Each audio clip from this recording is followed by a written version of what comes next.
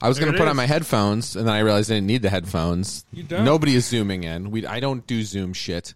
No. Although we Zoom with other people when we do your up-to-date Cinephile. Yeah. We do Zoom. People Zoom in over my objections. Everyone must be here. This is for this. Yeah, you put it on the thing. For a second, I thought it was like Kodachrome. I thought we were going to have a slideshow. I thought we could do a little slideshow. Yeah. Did you hear? I heard the funniest story about. So there's a tradition apparently of vice presidents and presidents having a weekly lunch. Sure. And Biden did it with Obama, and so Biden carried it forward to doing it with Kamala. But apparently their lunches have gotten less frequent, and one of the reasons is that what they would do during their lunches, Biden would subject. I don't. This is like something I heard someone talking about somewhere. So who knows if this is true or not? Yeah. Who really cares? It's funny, and it's believable.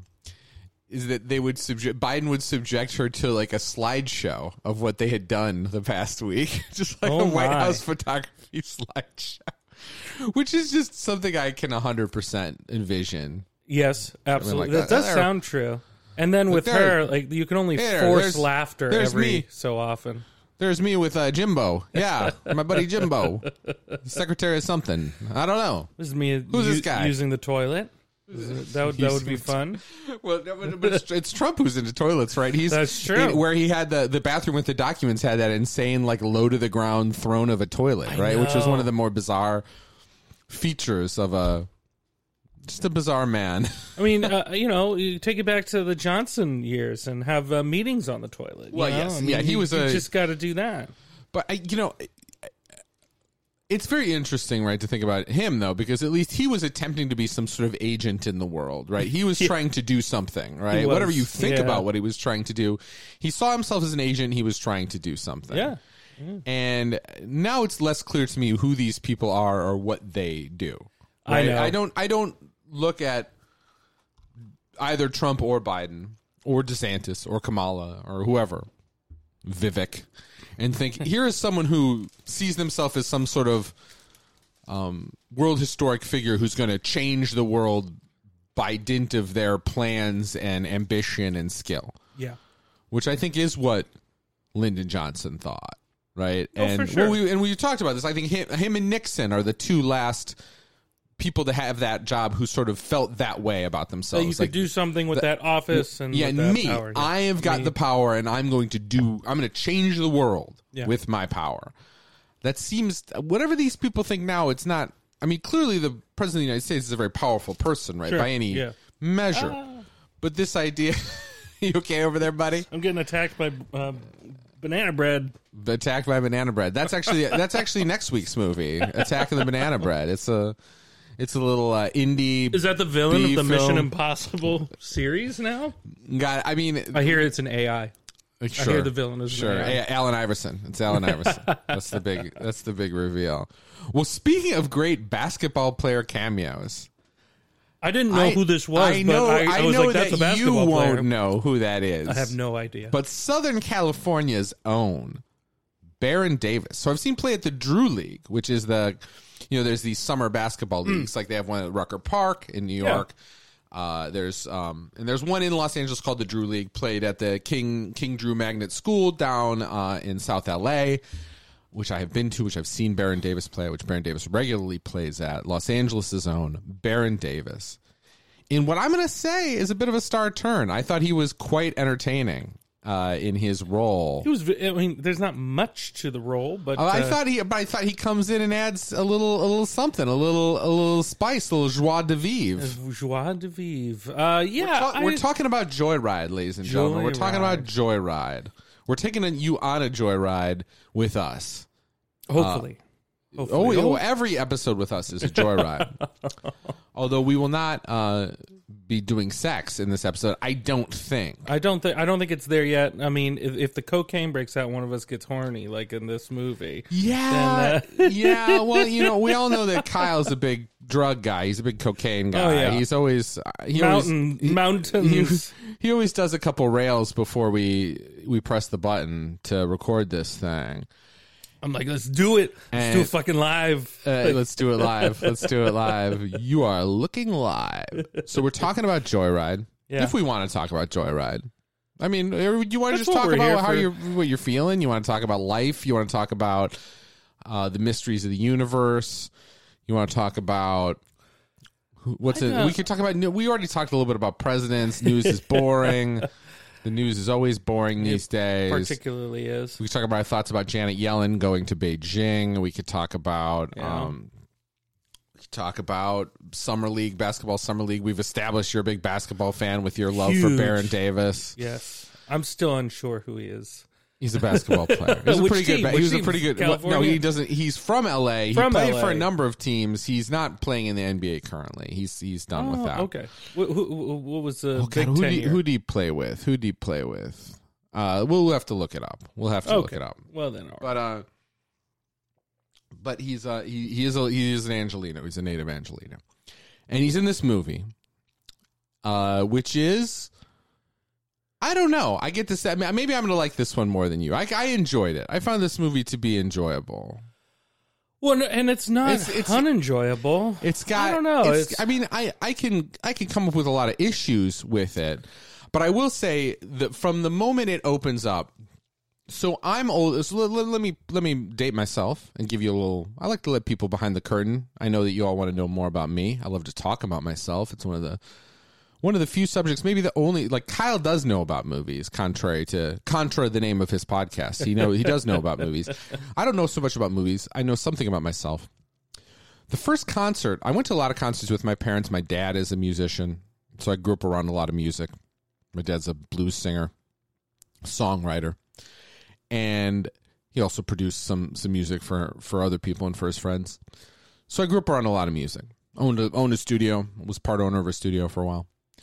So I went to a lot of concerts with them, a lot of rock concerts, contemporary concerts. But the first concert I went to by myself, or not by myself, but with my friends, with a friend of mine and his older siblings, actually, or older cousins maybe, was a double bill of Big Head Todd and the Monsters and the Dave Matthews Band. Ooh. Now, the Dave Matthews Band had just had What Would You Say kind of become a hit. This is like 95.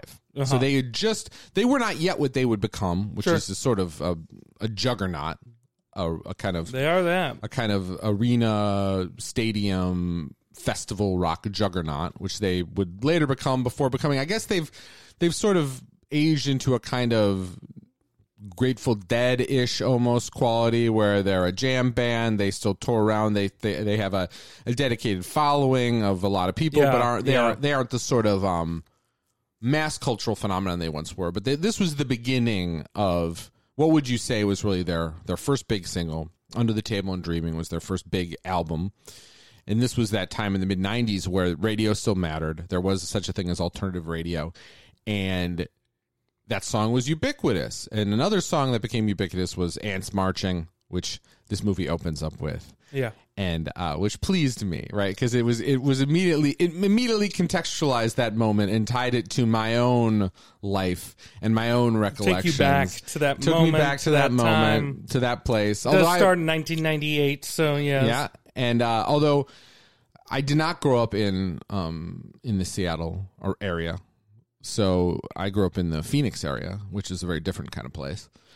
But I did it did have that quality of situating me in that moment. That time in that the strange mid-90s, which is a time that is still very weird to think about. The 90s are still the very weird decade, and when I think about often the decade of my youth, the brief interim between the fall of the Berlin Wall and 9/11, where it's not clear what we cared about or what we were worried about, or the biggest stories of that decade were Monica Lewinsky and O.J. Simpson. Yes, yeah, which is hard to imagine. I know, given what we now live in and encounter. It's almost all those stories, but every week, every day, there's just it's an onslaught. It's just ever going.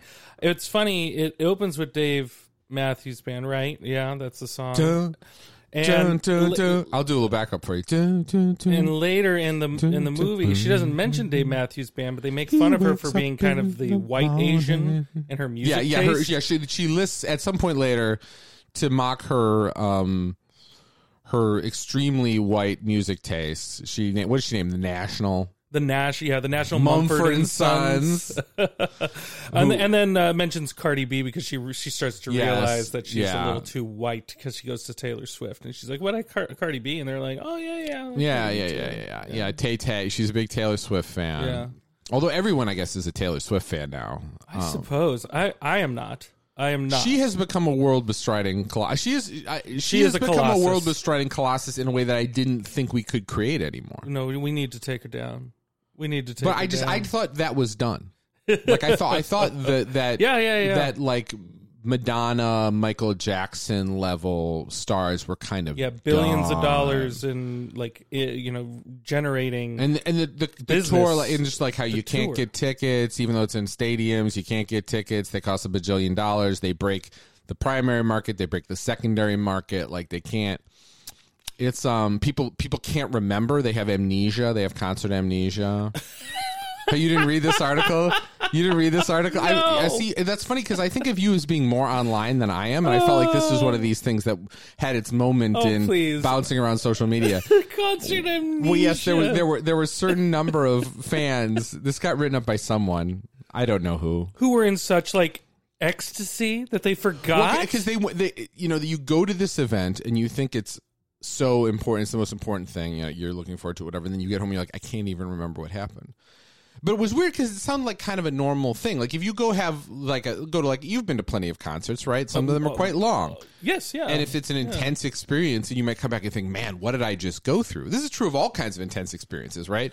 You might come back at the end of a long day of doing something really intense and be like, what even just happened then? And it could feel like splotchy in your memory. Sure. Right? I don't know. I have really good memory when it comes to experiences like that, mostly because I am.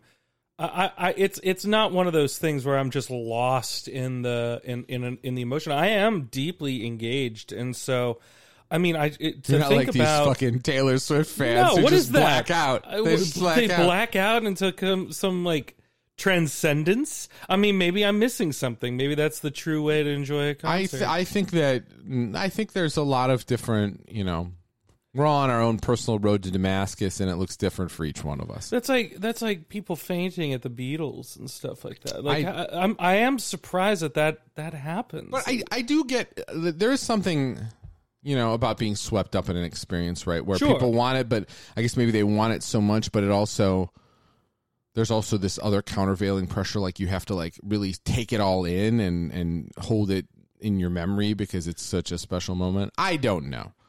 Which is sort of contrary to a kind of ecstatic experience, right? Sure.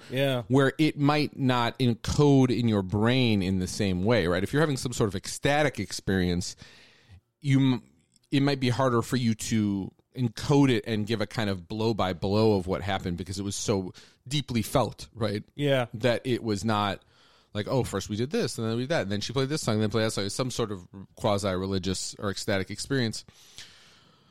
But I feel like it's funny, right? We're going a lot of different places. I didn't have an ecstatic experience watching Joyride, although some of the characters had moments of ecstasy, which I thought was nice. I mean, there was actually sex in the movie. Yeah, kind of. Yeah, kind of. There wasn't for an R-rated. It was really kind of tame at times. I don't know. I felt resistance. And this is with comedy in general. This is not on Joyride. This is not on anybody within it. I actually think, given the parameters, given the culture, given what we allow these days in the sense of comedy, even embedded in this movie, you have this acknowledgement that it's hard to do comedy. You can't say it. Like, in the beginning, the boss is like, I'm an ally. You can't, and the guy's like, you can't say anything these days. Yeah, he's like, shut the fuck up, Kyle, or whatever his name is. And I feel like he was yelling at me. So maybe that's what it was. Yeah, no, right away you were on the back foot. You were on the back foot. The comedy, it's like they want to address it, get it out of the way, but also show your hand that you're not going to really go for it. Like even in the comparison, some people have said this is like the Asian Bridesmaids, and even in that comparison, you have in like Bridesmaids just something that just goes full tilt absurd with everybody getting food sickness and vomiting, shitting, like, you know, and you take it to, you know, an absurd kind of level. And in this one, yeah, you have the one lead, you have the drug, everyone gets on drugs, which takes an absurd sort of trajectory, but not to the way that I wanted it, and it's kind of cleanly handled. But it's like, even in this one, when she's vomiting, they don't even show her vomiting onto her friend. You just see the aftermath, and I'm just like, you know, I feel like there's hesitation here. Like, you've set up an R-rated comedy with talking about vaginas, talking about dick, talking about getting all that stuff. You know that at one point, which and this is actually a fun joke when they're like looking at each other, and she's like, I can translate. What am I? And she's like, look, like, read my face. And she goes, you're thinking about penis right now. And she's like, yes. And you know, it shows a fun dynamic between the girls. There's actually, I think the 4 leads are good. They're, you know, across the board, good, you know, to having some moments that rise. But I don't know, the material doesn't really rise up to the occasion. I just found myself a little, I was like, oh, this is raunchy, yet not. It's kind of sexy at times, yet not. I don't know. Like, there's in the same way that when things become so direct, like them doing a performance of Wet Ass Pussy. Yeah.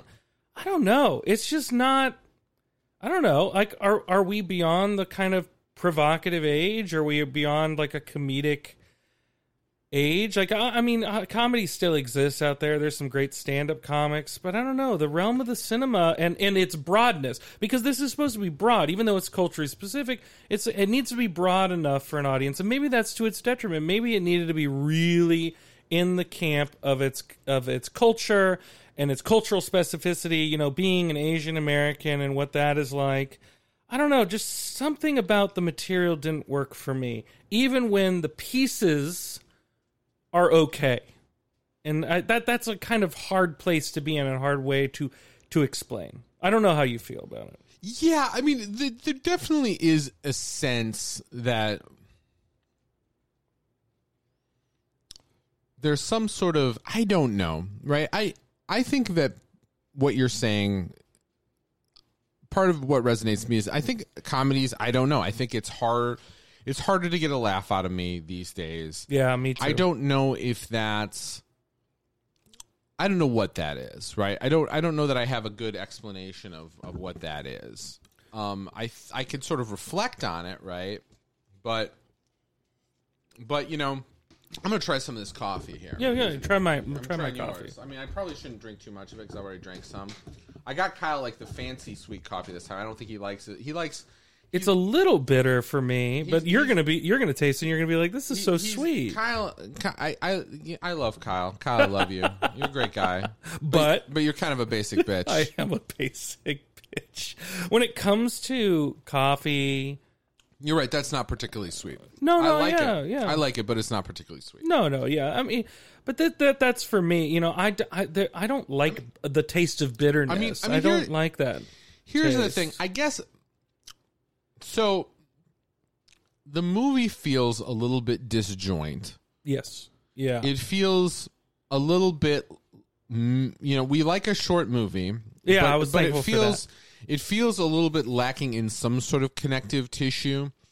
There's one moment in the middle of the movie after the big sex montage where they all have sex with different members of the Baron Davis and his basketball team in China. They're all getting injured. Where the main character kind of goes from just being pissed off and unhappy and being in China to being like super happy and excited about being there, and it just kind of like she has like magical sex, and then she feels high on it, and so she's into it, and it's like, oh, this is so beautiful, this is so great, where she was just pissed off and unhappy like basically right before the sex montage. Yeah. And it's not even that that's quite the problem, but that is indicative of something that is missing about the story and these characters, where they don't kind of flow effectively from sort of one state to the other in a way that that really 100% works. It's not logical, at least consistently. Audrey's a good example. You mentioned that she this is a woman who is very concerned, and how they set it up. By the way, I actually really disliked the setup of the movie, of them becoming best friends. And then she's like giving a report about her family, and then there's some kids. By the way, believable that some kids would be ignorant and be like, why don't you look like your family? But how it's played, and then her friend gets up in class and is like, are you okay? You don't need to prove anything to them. It's so poorly written. That's very, and it's funny, right? Poor. Because the opening scene where she just like cold cocks the boy is much better. I thought that was funny. Yeah, that was a good laugh. It's absurd. It's absurd and ridiculous. But it's not like on the nose and didactic. Yes, because literally you have you have some boys being like, you're stupid. Why do you look Asian? Your family's white. And then she gets up in front of them, and it's like the conversational equivalent of like the John Wick, like he's killing people and nobody pays attention, is happening right in front of them. It's like they just have like a conversation, like it's an internet conversation in front of the whole class. And then they do this, you don't have to prove anything to anyone. And then they do a montage where she like does this stereotypical model minority Asian thing where and then she's a lawyer. She wins everything. And it just explains where everything. she is now. Yeah. I mean, they make a joke early in the movie about her billing 3,000 hours a year. I mean, to bill 3,000 hours a year, you wouldn't have friends, right? You would just work. Yeah. Billing 3,000 hours a year means you basically just work. Yes, yeah. Like that's what that means. I mean, for sure. Because whatever. I mean, it's kind of insane. I mean, people do it, but the people who do it are miserable and never do anything else. And they certainly and that's not how they portray her. They look like vampires. Yeah, that's not how they portray her. They look vampiric. I'm fine with like they somebody. Don't see the sun. I think it would have been more interesting if she is a workaholic, and even though her best friend or one of her best friends lives in her backyard, she never sees her. But that's not what's set up. The setup is that she works and she kind of has it all. She's able to see her family. She's able to see her friends. But honestly, it would have been more interesting had you set up a division between all of these people in the first place, that she has not seen them, she has not been engaged, and she's a workaholic, and that's all she's focused on. And because she's only focused on that, she is not focused on what do they need, can she be a good friend. There's all these allusions and direct dialogue references that she's not being a good friend and that she's selfish. But honestly, there's no real evidence of that. It's all just kind of stated. And so with Audrey, I needed something more. I needed her to be a workaholic. I needed her to be incredibly selfish. And for her to have an actual change of identity. Instead, it's kind of just laid out and conveniently laid out. Yeah, and I mean, it's funny, right? Because I haven't read the article yet, but there is the front page of New York Times arts section is all about kind of, I think the headline said something like Asian Americans are ready to be bad or something like that. It's sort of this idea. Beef, Joyride, yeah. But I mean, I think one of the best, if not the best movie we've seen this year is Past Lives, right? And Past Lives is this is mining the same kind of terrain, right? Yes. But to a very different kind of, I mean, you get this it's driven by this one very specific, interesting, multifaceted character. Now, we don't need that kind of a character from a comedy, but I do agree with you in the sense that, like, one way to have made the main character, the Audrey character, a little more interesting would have just been to scuff her up a little bit more, right? To make her just kind of actually unpleasant. Yes. Right? Yeah. In a way that would have, because it just is, it's a straight model minority joke, right? It's like, look at her, she's the classic model minority Asian American who's going to do everything right and, is going to grab every brass ring. And people will kind of look at her, like she's stuck up or that she's not, this sort of people who are more rooted in kind of immigrant culture and not in the kind of striving sort of all embracing kind of American dream culture of that particular pursuit will look at her like, oh, you want to be white, you don't want to be one of us, you're not really one of us, right? So I mean, it's all legit in terms of I think this shit's real, but I don't think that it. I mean, to me, I mean, I don't know about you. I mean, for me, like. I mean, to me, Lolo is the best character. She's the character that I'm the most interested in. She's the one that I want to spend time with. That to me is like because she's but it's also to me. I mean, even if some of the material we could wish were better, like. To me, that is a star turn performance. Like I think I think people are gonna watch that performance and be like, let's get her in something. She's the one who's calling everybody out on their crap, but she's also a little grounded. She's a little provocative in like all the right way. You know, the ways that are digestible and go down. She's not like trying to ruffle. She even talks about her is it Baron Davis? Like she talks about her philosophy of art. She's like, I'm not trying to provoke. I'm trying to get the conversation started. And I think with a character like that, you are kind of getting a conversation started. It's, especially because culturally, obviously they even address that how closed off people are in Asian countries about sex, and that being kind of publicized to be body positive, where it is a culture that is not necessarily accepting of a lot of those things.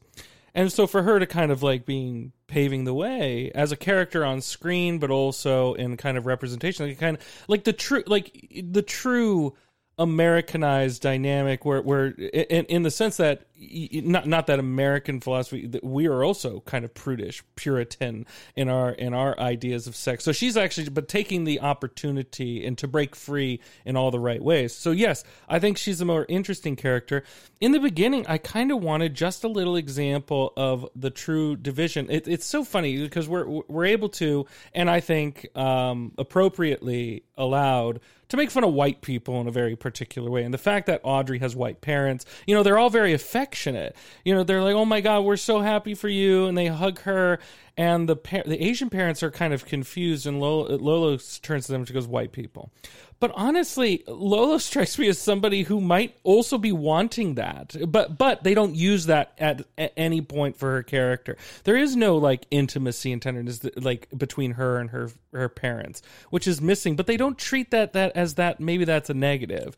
I wanted with all the characters, and I'm not saying that this is not on the performance. This is just in the confines of the creativity, the characterization of the script. Every single character needed more. More idiosyncrasies, needed a little more contrast and complications within their familial dynamics. It all seemed very clean until it needed to not be. Even between the friends, it was like clean except for the two, Lolo and Kat, who don't like each other because they're competing for a jealousy between Audrey's best friendship. And even that culminates, when the low point of the script comes, it's kind of annoying. Because it's not really set up very well. It's needed. It's just needed in the formula, the trajectory of the story. And I don't know. It's this hesitation to make people unpleasant, a little more real.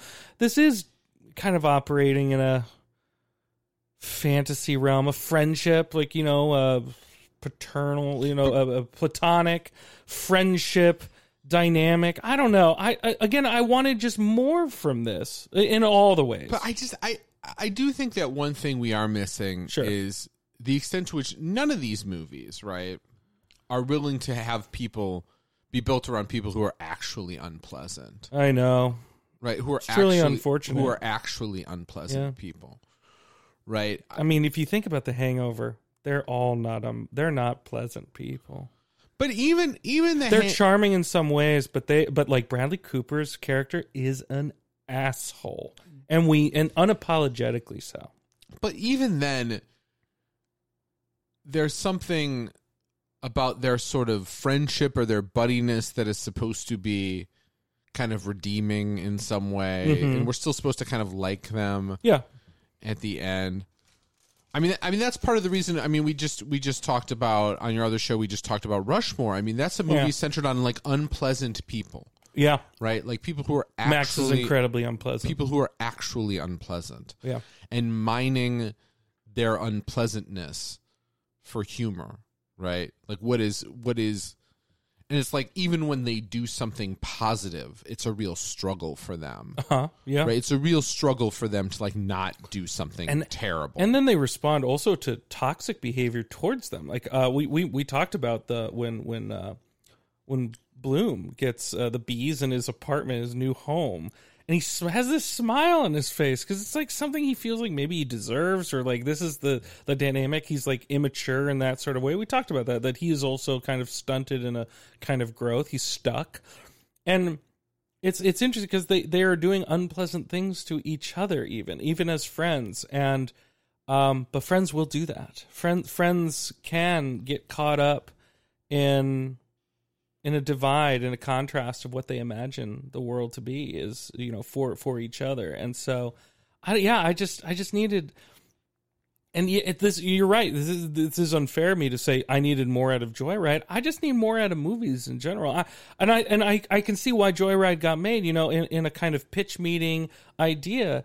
You serve that up. It's like, oh, we also have this diversity touch to a very formulaic traditional idea of the R comedy. Yeah, and honestly, I mean, I will say this: like, unlike some of the movies we review, I mean, first of all, I unbalanced liked this movie. Like, I enjoyed watching it. Like, I got pleasure out of watching it. I didn't get displeasure for whatever shortcomings it might have. And yeah, I'm glad it exists. It exists. There should be, they're going to make a bunch of movies. Most of them are going to be fine. Some of them will be terrible. Some of them will be great. Most of them are going to be fine. And some of those fine movies should have different kinds of people in them and just be targeted at different people for whom this stuff will land in a different kind of way. Yeah. Right? For whom this stuff will resonate. For whom it will just be nice to see someone on the screen that looks like them or looks different. No, absolutely. Right? That's totally a legitimate reason for things to exist and for them to succeed, and I hope they succeed. And right? you get 4 different variations of it because they are distinct personalities. I'll take the fucking Joyrides over the Marvel movies, right? I'll take the Joyrides off this shit. Yeah. I would much rather have them make more like R comedies than more like movies that are like that are special effects driven and like are supposed are it's funny because those movies are designed to quote unquote play well in China, right? Because they're just so non-verbal, right? Yes, for sure. They're so devoid of words. I did have this conversation with someone the other day. Is like to value Joyride, which to conceive of its budget larger than $30 million would be, I don't think a possibility. Not just because of the cast, just because of of the scope and scale of it, and compare that 10 times, 10 of those. 10 of those to make one Indiana Jones movie, $300 million. Yeah. I mean, we need more of these kinds of movies. I'm not trying to bag on it in a sense of critical nature and tell you not to go see it because I actually do. I agree with you. I do think it's enjoyable. I think it's breezy. I think it has good actors and personalities, and that goes a long way for an hour and a half, and it's short. And then you have a 2.5 hour movie that costs $300 million and that's bombing and that's just failing at the box office. Watching it is like the cinematic equivalent of having, your feet encased in concrete, right? I mean, it just feels, it just slows you down, right? It's like, ironically, it's like making bad decisions at like a Chinese buffet, right? It's just you leave it feeling sluggish. You leave it feeling less good about yourself and about the world. You leave it feeling like actually that's unfair to the Chinese buffet because at least as a Chinese buffet, there's gonna be like a lot of pleasure along the way. You're gonna eat all these delicious things that are not good for you. You're thinking more hometown buffet. Yeah, hometown buffet. I haven't been to a hometown buffet in a minute. As the kid, I haven't been to a Chinese buffet. To be honest, like I'm no longer in a position where a buffet is really a good value proposition for me. No. I will occasionally indulge in an Indian lunch buffet. And hopefully show some restraint there. That's always a quality buffet option, right? But in terms of like I'm thinking about the big old school. There's actually one near my old apartment where it was just like huge, right? Just like had to be like 60 dishes plus like a stir fry station. And it's a lot of bad decisions that can be made. And, at a previous point in my life, I would go and I'd make those decisions. I don't do that anymore. A friend of mine, my system can't handle it. We went to a buffet and they proceeded to have like orange chicken, some other kind of dish, and for their drink chose chocolate milk. Oh God! Can you imagine? God. Can you imagine the the travesties? I hope that there was a defibrillator, one of those AEDs or whatever nearby. Jesus Christ! Yeah. But I guess so. Yes, this movie does not have that effect. It's breezy. It's fun. There's nothing about it. You know, I found the melodrama at the end kind of emotionally affecting, even though it was totally. I thought it was a little quick. It was a little quick, but I thought the twist was actually a real twist. I did not foresee that twist of her actually being Korean. Like I did not foresee that. Well, but it's not. I actually think one of the better jokes in the movie is when all the Chinese people after it's been revealed she's Korean, like, of course she's Korean. Look at her face, which I thought was like a very funny little kind of needling at, because they were positive with her and now they were negative. Yeah. But now that they were sure she wasn't, that nobody thought she was Korean, and then at the end. Ex post facto, they're like, of course she's. Look at her. I thought that was effective. When Deadeye yells at the family, I needed it to be more explicit, because she's like, "Can everyone stop being racist?" Honestly, the racism in Asian countries and especially in China is out of control. Out of control. Well, one of the funniest features of the joke, and this movie sort of hints at it but doesn't really get at it, this joke that like you come to America and we can't tell people from Northeast Asia apart, Koreans, Chinese, Japanese people, you know, it's hard for someone who doesn't have experience with people from those cultures to tell people apart, and so we just lump these people into this group of Asian. Right? These are three countries where there is real hatred, right? Real historical hatred, right? Particularly between China and Japan, right? Yes, these are two countries that have deep historical grievance with each other. They do. Like, so the fact that they come here and you see the same thing to a lesser extent, right? But it's like, it's funny how, like, you know, Indians and Pakistani people often end up living like in close proximity to each other in America, despite having had brutal conflict with each other for, you know, many years now, and ongoing conflict with each other, right? So you have this. You know, it's funny that you have a country, you know, China, a country with 1.5 billion people, right? Roughly, you know, 5-6 times the number of people there than in the United States. Gets, which itself is a hugely diverse country, right? It's not like, you know, you think about America and we think about all our internal diversity, right? Yeah. And I mean, it's not like every part of China is the same as every other part of China, right? No, it's true. Right, so a hugely complex and diverse country, right? And then we sort of lump them with, you know, people like who, like I said, who have legitimate long-standing. I always tell this joke, right? But you know, you go to the Chinese National Museum in Beijing, and you read the signs by the artifacts, and they always say, well, we had way more of these vases, but the Japanese took them from us, right? I mean, it says this like in the museum, right? So there's no question, you know, they're not hiding how they feel. Definitely not. They're also it's so funny for two groups of people that once in the eyes of most Americans, like, those are Asians. Well, no, they must be in it together. So they must like each other. Right? Apparently, it expounds beyond that. Apparently, they're very racist against black people. Like, there's a running national ad for laundry detergent where they put a black person into the laundry detergent. It comes out as a Chinese person. Well, and I mean, I don't know though. But here's one thing I will say, just in this vein.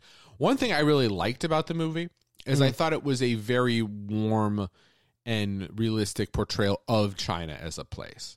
It definitely wanted to be. Yes. I thought, and it succeeds. Well, but I mean, like, obviously, it's not. You know, we're not going to mistake this for a documentary or even like an epic serious film. But like the China that is portrayed there is the China that I experienced when I went to the country, which is a place that is the home to a very ancient culture and a very sort of diverse culture, right? Where it's not just absolutely. we live in this time of ratcheting up tension towards China, which I think is very bad on multiple levels for multiple reasons. But I think it's always important. I mean, this is a big country with a lot of people, and they're living their lives like you or me or like anyone. Yes, yeah. Which is not to undersell any negative currents that exist in the country racially, any sort of problematic attitudes that people have, whatever. But just to say that, one of the things that I hate the most about living in America is the American exception that we always grant ourselves. Yeah. We get to be complicated. We get to have complicated intentions. We get to be the ones who, people should see in the better light, right? And then every other country, it's just sort of the worst we can think of them, for sure. Right? Like, and so to have a portrayal just of it is just like, here's a normal place with like normal people living their lives and they got family and they're doing this and they're doing that. To me, that's portrayals like that are valuable because I think that we're approaching the point where China today is becoming one of these places, and China has been one of these places to some extent, Red China for my whole life. Yeah. What the Soviet Union was in the 80s, right? This country that becomes this big and scary idea, right? And I think that it's never a good idea to reduce whole countries to like this big and scary idea. The whole, Soviet Union is the evil empire thing. Like, I think we're heading in that direction. For sure. We're there with Russia. Yeah. Again, right? Again, everything that's old is new again. What is Ecclesiastes? All this has happened before. And there's nothing new under the sun. Yeah.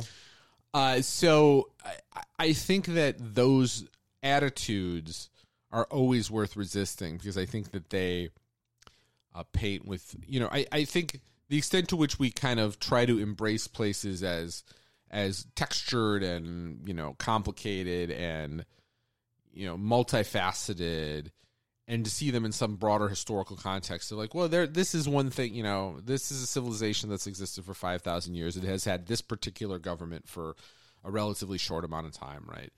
The extent to which we try to think about these places and portray these places in that way, I think is positive. And I think is important, right? Because I just, like I said, I think, we there is the danger of thinking of your own place as like the only complicated place. And this is a particular problem with Americans, is thinking like, well, this is the place where it's like complicated and nuanced and, it's like, Russia does something or China does something that's one thing and it's evil, but we invade Iraq and Afghanistan. It's like, well, 9/11 happened and we really were trying to do our best and da. Right. I mean, it's good to be consistent, right? And to try to extend to everyone the courtesy of trying to just see things for what they are, right? In their sort of nuance and complexity versus just sort of thinking of this giant country with with 1.5 billion people as just this kind of monolithic, dangerous kind of place where it's like, oh, it's really bad over there. And I love movies that embrace a different place for what they are and for what you can get out of it culturally or sonically or visually. A better one that comes to mind is how like Crazy Rich Asians took us to like Singapore. And there's so much going on in that movie. And just a beautiful locales, and obviously a very high class, a high class experience. But with that in mind, like this one does take us a kind of on the ground experience with people. Come on in. Yeah, you guys can just jump in. No, jump into the conversation. We're talking about Joyride. Join the conversation. China. It's a joy. It's a joyride. It's always a joyride with you guys. Keep it all in. Keep this. Keep this all. So that's how everybody our door be cool. works. This is a robbery. We're being robbed. Any of you fucking pricks move. Anyway, have fun. Thank you. Who do you want? You can be Tim Roth and I'll be Amanda. Yeah, Plum. I'm Tim Roth. Yeah. I'm Honey Bunny. Tim Roth, I'm into that. I'm Honey Bunny. You're not into him now. That's terrible. I know. Close that door. not into me now. But if you were Tim Roth, if I was Honey Bunny, yeah, I mean, yeah, I could do that. I could rob a bank with a phone, I guess. I guess we're saying the same thing. Well, no, I just want to make it clear that I do like this on the ground. I do like that they, even though they go to a club and that the people that they experience are, even the business guy is young and that she'd hit that, but he's concerned about family and culture and like who he does business with, and then you get to Lolo's family, her grandparents, and while they turn on her, on Audrey because she's Korean and kind of joke fair. There is a sense of kinship and like welcoming and like there's as you said, it's a warmness. But also just cinematically, like I like that sequence with the family. It's very I like sequences like that where there's a lot going on, and a lot of characters, a lot of texture. Yeah, I like stuff like it felt like a real place with real like that felt like a real family gathering. Yes, yeah. Right, and it had so I just like. Obviously that's not really what the movie's going for, right? Like it's not like meant to be this kind of slice of life thing, but that felt very slice of life, and I liked it for what it was. Yeah, and I thought that, I thought that part had good energy. Yeah, I mean, it's hard to say, right? When you look at a movie, you think, well, I wish that were funnier. Well, for some people, it probably was funnier, right? I think for some people, I mean, there was a couple people having a. I just saw it today. I just saw it. Oh wow! I saw it in the afternoon, right before we met up. Yeah, and I just didn't. Yeah, I was supposed to have 2 podcasts this weekend. It was really busy. We were moving around, a lot of plates spinning in the air. Didn't get a time until today. And there were not a lot of people in my theater. It was Monday afternoon, but there were a couple people who were having a great time. And it's interesting because like sometimes when someone's having a much more enjoyable experience than I am, it kind of grates if I don't find it necessarily as funny. But I could see a lot of these sequences, while it wasn't like hilarious to me, it was more of a like a chuckle here or there. I get why it would be funnier to some people. Like the framework is accessible, the delivery is good enough. I don't know, like the drug sequence on the train was a little too almost. If we were gonna go that absurd, I wanted more of the movie to go into that kind of absurd realm. I didn't think the point where she takes in the sex sequence. I did find some of the aspects of that funny. Like I like them making the sounds at each other. That was fun. And I liked when she puts the massager on his pelvis. Yep. See, I'm thinking about it, it's making me laugh because that's absurd, right? Like I want you to feel this. It's just she takes the massage gun and she puts it on his junk, and obviously. It's not the same experience for him, to put it mildly. And then I do like the denouement of that sequence where he comes out yelling at them and they're all just like hobbled. They've just been destroyed by these girls. Sexually, yeah. And he's just like, my team. Like, it's just like guys, just like a bunch of guys fucked up. You had the Devil's Three-Way, you had the massage gun gone wrong, and then you had just kind of a kinship of weirdness of noises at each other, and it was very typical. It was and then the dance off. That's what hobbles the other guy. The other guy's the BTS, the K-pop dance off. By the dance off. So I mean, there were aspects to that got a good laugh out of me that really worked. So I mean, it's fun.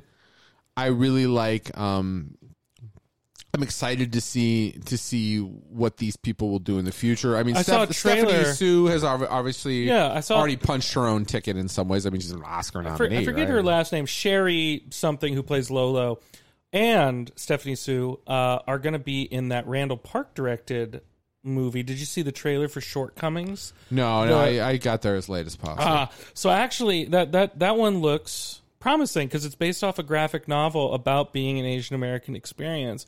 One of those almost like Harvey. What's his name? Harvey Pekar. Pekar, yeah.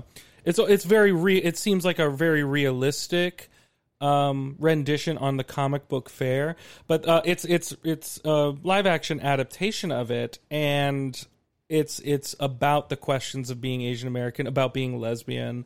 I think the Lolo character plays that in Shortcomings, and it looks that when I saw the trailer for that, I'm like, oh, that's what I want out of out of this kind of comedy. I mean, I want that. I really liked her. Like, I thought that. She was very good. She had a real sort of magnetic energy, and that's definitely was someone who I watched, and I was like, yeah, I'd go see a movie to see this person. Yeah, like she really. I mean, yeah, the movie could have been sexier in some ways, even though it has like sex and sex talk. But even then, like her character had like a sexuality that was palpable and felt genuine, modern, real. Like it's not. Again, you do need a balance. And her character, even though she's like creating art that is provocative, like a licking cat or like penis. What is it? The playground, Chutes and ladders. It's like the playground. Penis. It's a replica of their childhood playground, but everything is like a sex organ. A sex organ, yeah. And those things are just like kind of funny visually, but we know characters who are body positive in this kind of way. Like this is a realistic sort of person who is provocative, but also kind of like calling people out on it and like, you know, pushing them a little bit, questioning. She is the kind of character you relish in these kinds of comedies, and she plays it very well. And so, I'm not like hard negative on this movie at all.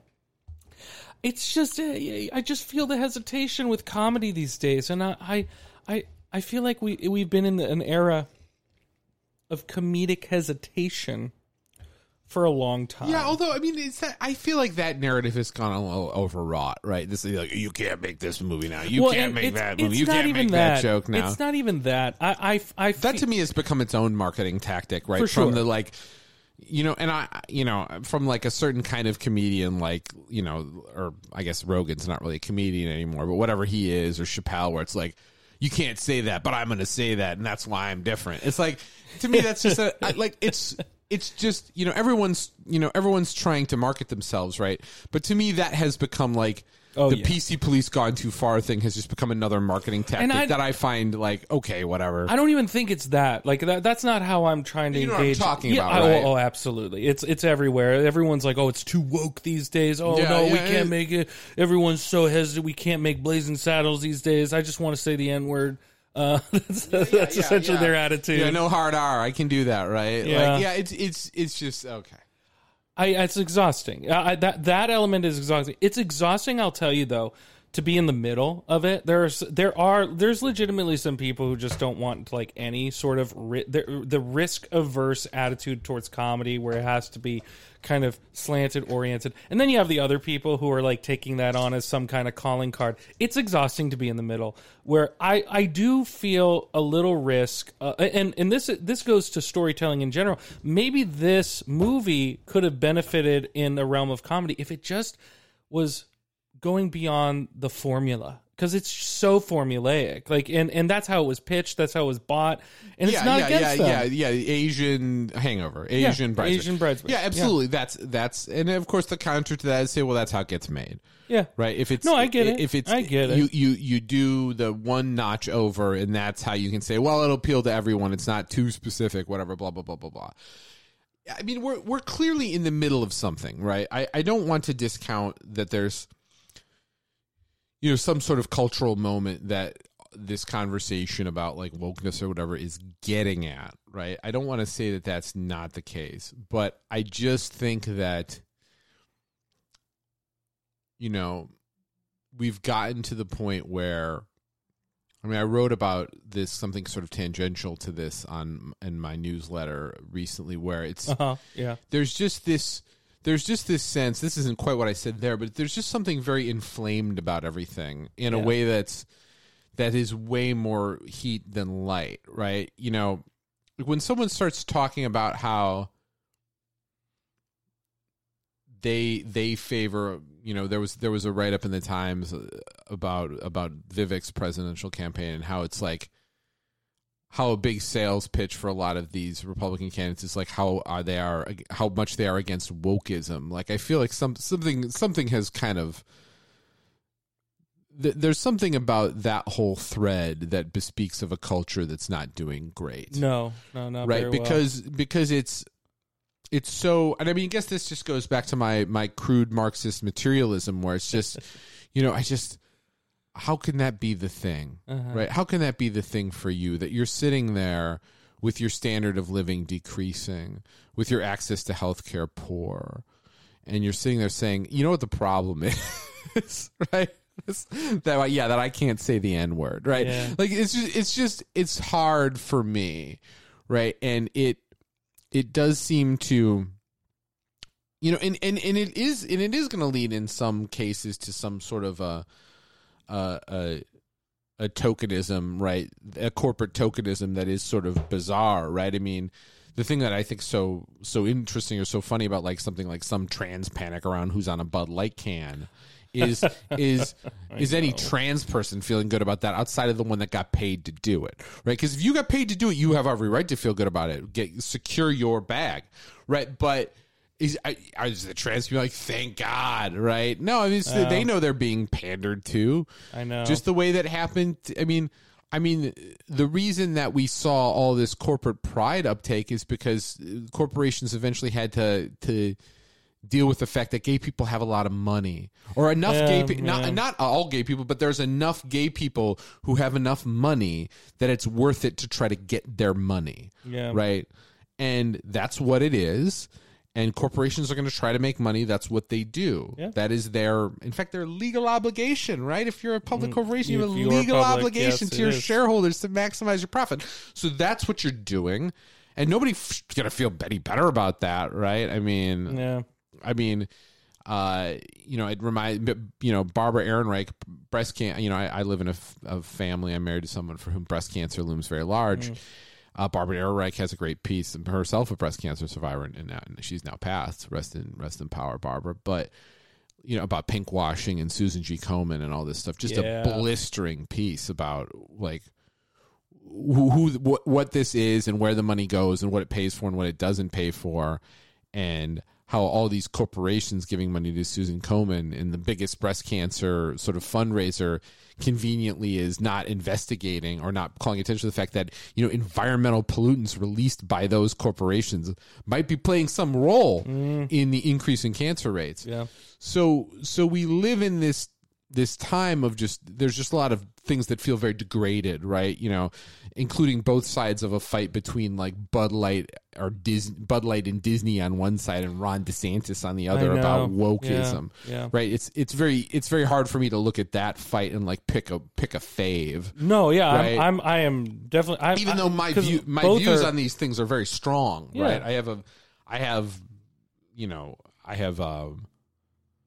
really no patience, right, for people who, have any particular negative view about trans people. Like, I really have no patience for it. But I don't think that, whoever owns Anheuser, InBev, whatever Dutch corporation or whoever Belgian corporation that owns Anheuser-Busch now, that them engaging in some marketing ploy based on how they've triangulated where their market is in this age is going to improve the world. Yeah. So we can't look to these corporations for help. They're going to go where they think the money is.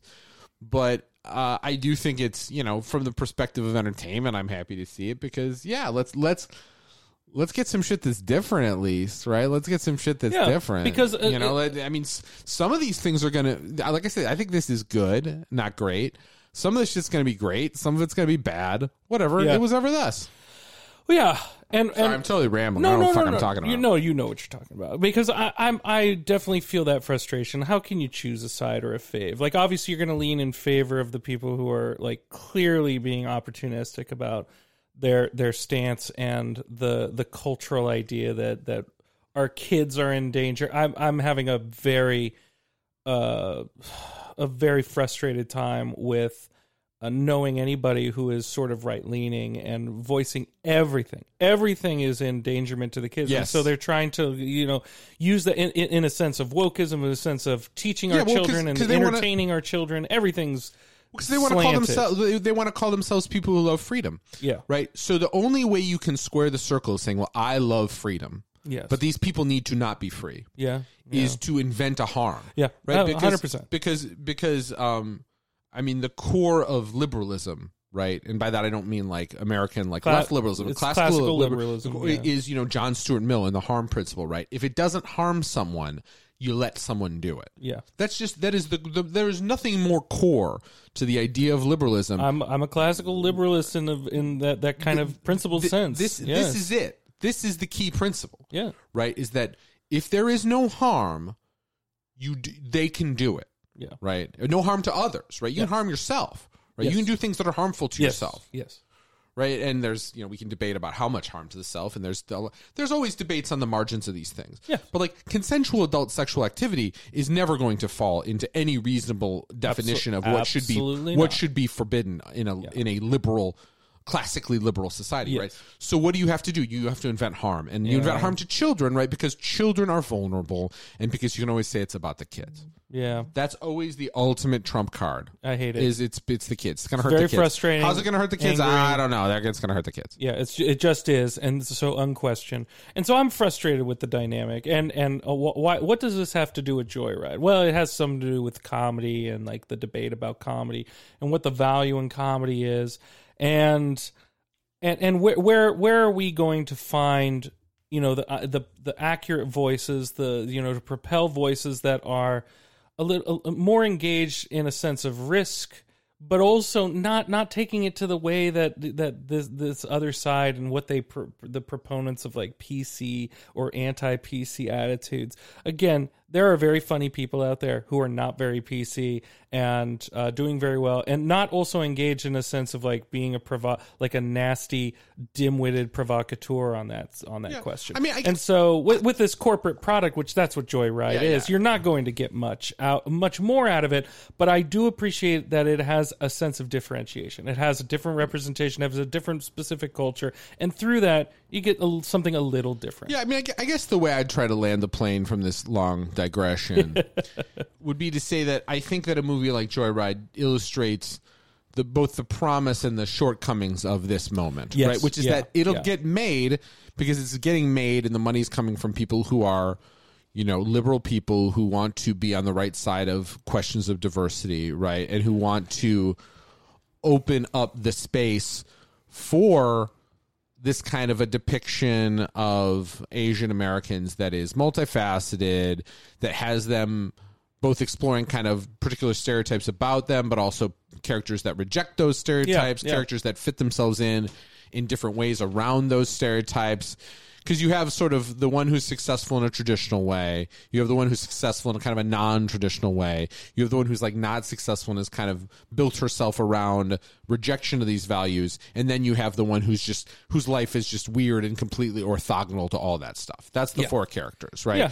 You've got the model minority successful lawyer. You've got the super successful actor. You've got the artist who still works in her family's restaurant, kind of doesn't give a shit. And you've got just the one who's just like a weirdo. The K-pop nerd. Yeah, you've got the whatever, the Zach Galifianakis character, yes, right? Yes. Right. So you get that, but it still is going to be hemmed in by the formulas of Hollywood, the ultimate risk aversion of people with money, right? They want to go, but they only want to go just so far. So far, yeah. And the way they go only just so far is by changing just one thing. Yeah. Right? They're going to stick to the formula, but they're going to change this one thing, and it's going to feel good enough to be different and good enough to satisfy their liberal desire to be promoting diversity, but it's not really going to like rock the boat, right? Yeah. Or be like way out of left field. And that is a kind of limited but real progress that is afforded to us given this moment and the constraints. Yes. And there are going to be movies like Past Lives out there that are much, much further at the tip of the spear. Yeah. Right? They're going to be at the point of the tip of the spear doing things that are really interesting and different and exciting. And then you're going to have things that kind of come in behind that are just fine. Yeah. But do represent something positive, and that's good. Yeah, and I will say, I think on that note, something like Joyride, we just need more movies kind of in this budgetary concern, this kind of storytelling scope. Let's make some of this shit. We need more of that. Take all the swings. Yeah, right? take take more them all. swings. Take them all, right? And some of them will be good, and some of them will suck, and some will be great, and whatever. Yeah. It does not all make have to these be movies, please. Yeah. Right? Make these fucking movies Yeah. because, like, just give us something. Yeah. Right? Because at least, it's not. I mean, because I will say, like, that was seeing the Indiana Jones movie and having that conversation was demoralizing. Yes. It was demoralizing. And this movie, could it have been more? Sure. Do I wish it were better? Sure. Could it have had more laughs? Could it have kind of had characters that were a little rougher around the edges and a little more jagged and a little more weird, like actually weird as opposed to like just kind of weird in a very specific kind of movie way? Of course, it could have had all those things. Yeah. And that might have taken it from being what it is to something that would be great and we would revisit and we'd want to see again and we'd be really enthusiastically trumpeting to everyone. Of course that could have happened, right? Of course that could happen. And in the fullness of time, if they make enough movies like this, it will happen and we'll be able to get super excited about it. Yeah. And it'll be great. But you gotta walk before you can run. And Joyride will ride at a leisurely pace maybe so someone else can sort of sprint ahead in a Lamborghini. Yeah, it's not unenjoyable. So I don't want my my personal frustrations about like the state of things, state of comedy, state of the industry to reflect on a complete negative attitude on this movie. It is formulaic. It's not aspiring to anything beyond it. But within the formula, you have some credible actors, some interesting characters, enough that their dynamic is contrasted well. You get some humor. You get some absurdity. And as Ben said, you come to kind of an emotional kind of crux to it. And while I think it's kind of conveniently plotted and delivered, it sustains with, if you like that character, you like that performance, which I think if you spend a lot of time with any of these gals, you end up liking them. And that's honestly the most important thing about it. So, 100%. Yeah, Joyride is fine. It's great. Yeah. Good job. Good conversation. That's Kyle. Thank you. I know movies and you don't. Give him money. He needs it badly. He's got a shelf just in the middle of his room. It's looming. It's true. It's looming. It'll be gone. It's looming over us like a bad. It's kind of a angry sort of reddish orangish. It's like a Billy bookcase gone wrong. It might be a variant. It might be a Billy, but it is looming over me. In a threatening and manner, adding a slight energy of this being a place where people are descending into drug addiction. So Kyle needs your money. Please subscribe to his Patreon. It's true. I know movies and you don't. You can subscribe for free and get really most of the content. I should do more paid content at Dead Reckoner. deadreckoner.substack.com. Yeah. Or you can go to thedeadreckoner.com, which will reroute you to that website. Yeah. And you can give me some money, but you don't have to. Give your money to Kyle first. 100%. He needs it. I want him to be okay. Thank you so much for listening to us. Yeah. Thank you, Kyle. We'll do another one, I think, relatively soon for Mission Impossible. We got to we got to go on that impossible mission. Yeah. Are you caught up? Have you seen all of them? I don't know. Sure. Does it matter? Did you see the one with Henry Cavill? Does it matter which one I've seen? No, truthfully, they go on missions. They're impossible, but they still do them. They still do them. It got Ving Rhames. It got Simon Pegg. It's true. Know. Yeah, that's Whatever, true. They're returning. Very exciting. Can I press the button to stop it this time? Yeah, of course. Okay. You guys, it's been Up to Date Cinephile. We love you. Love you. Have a great life. You too.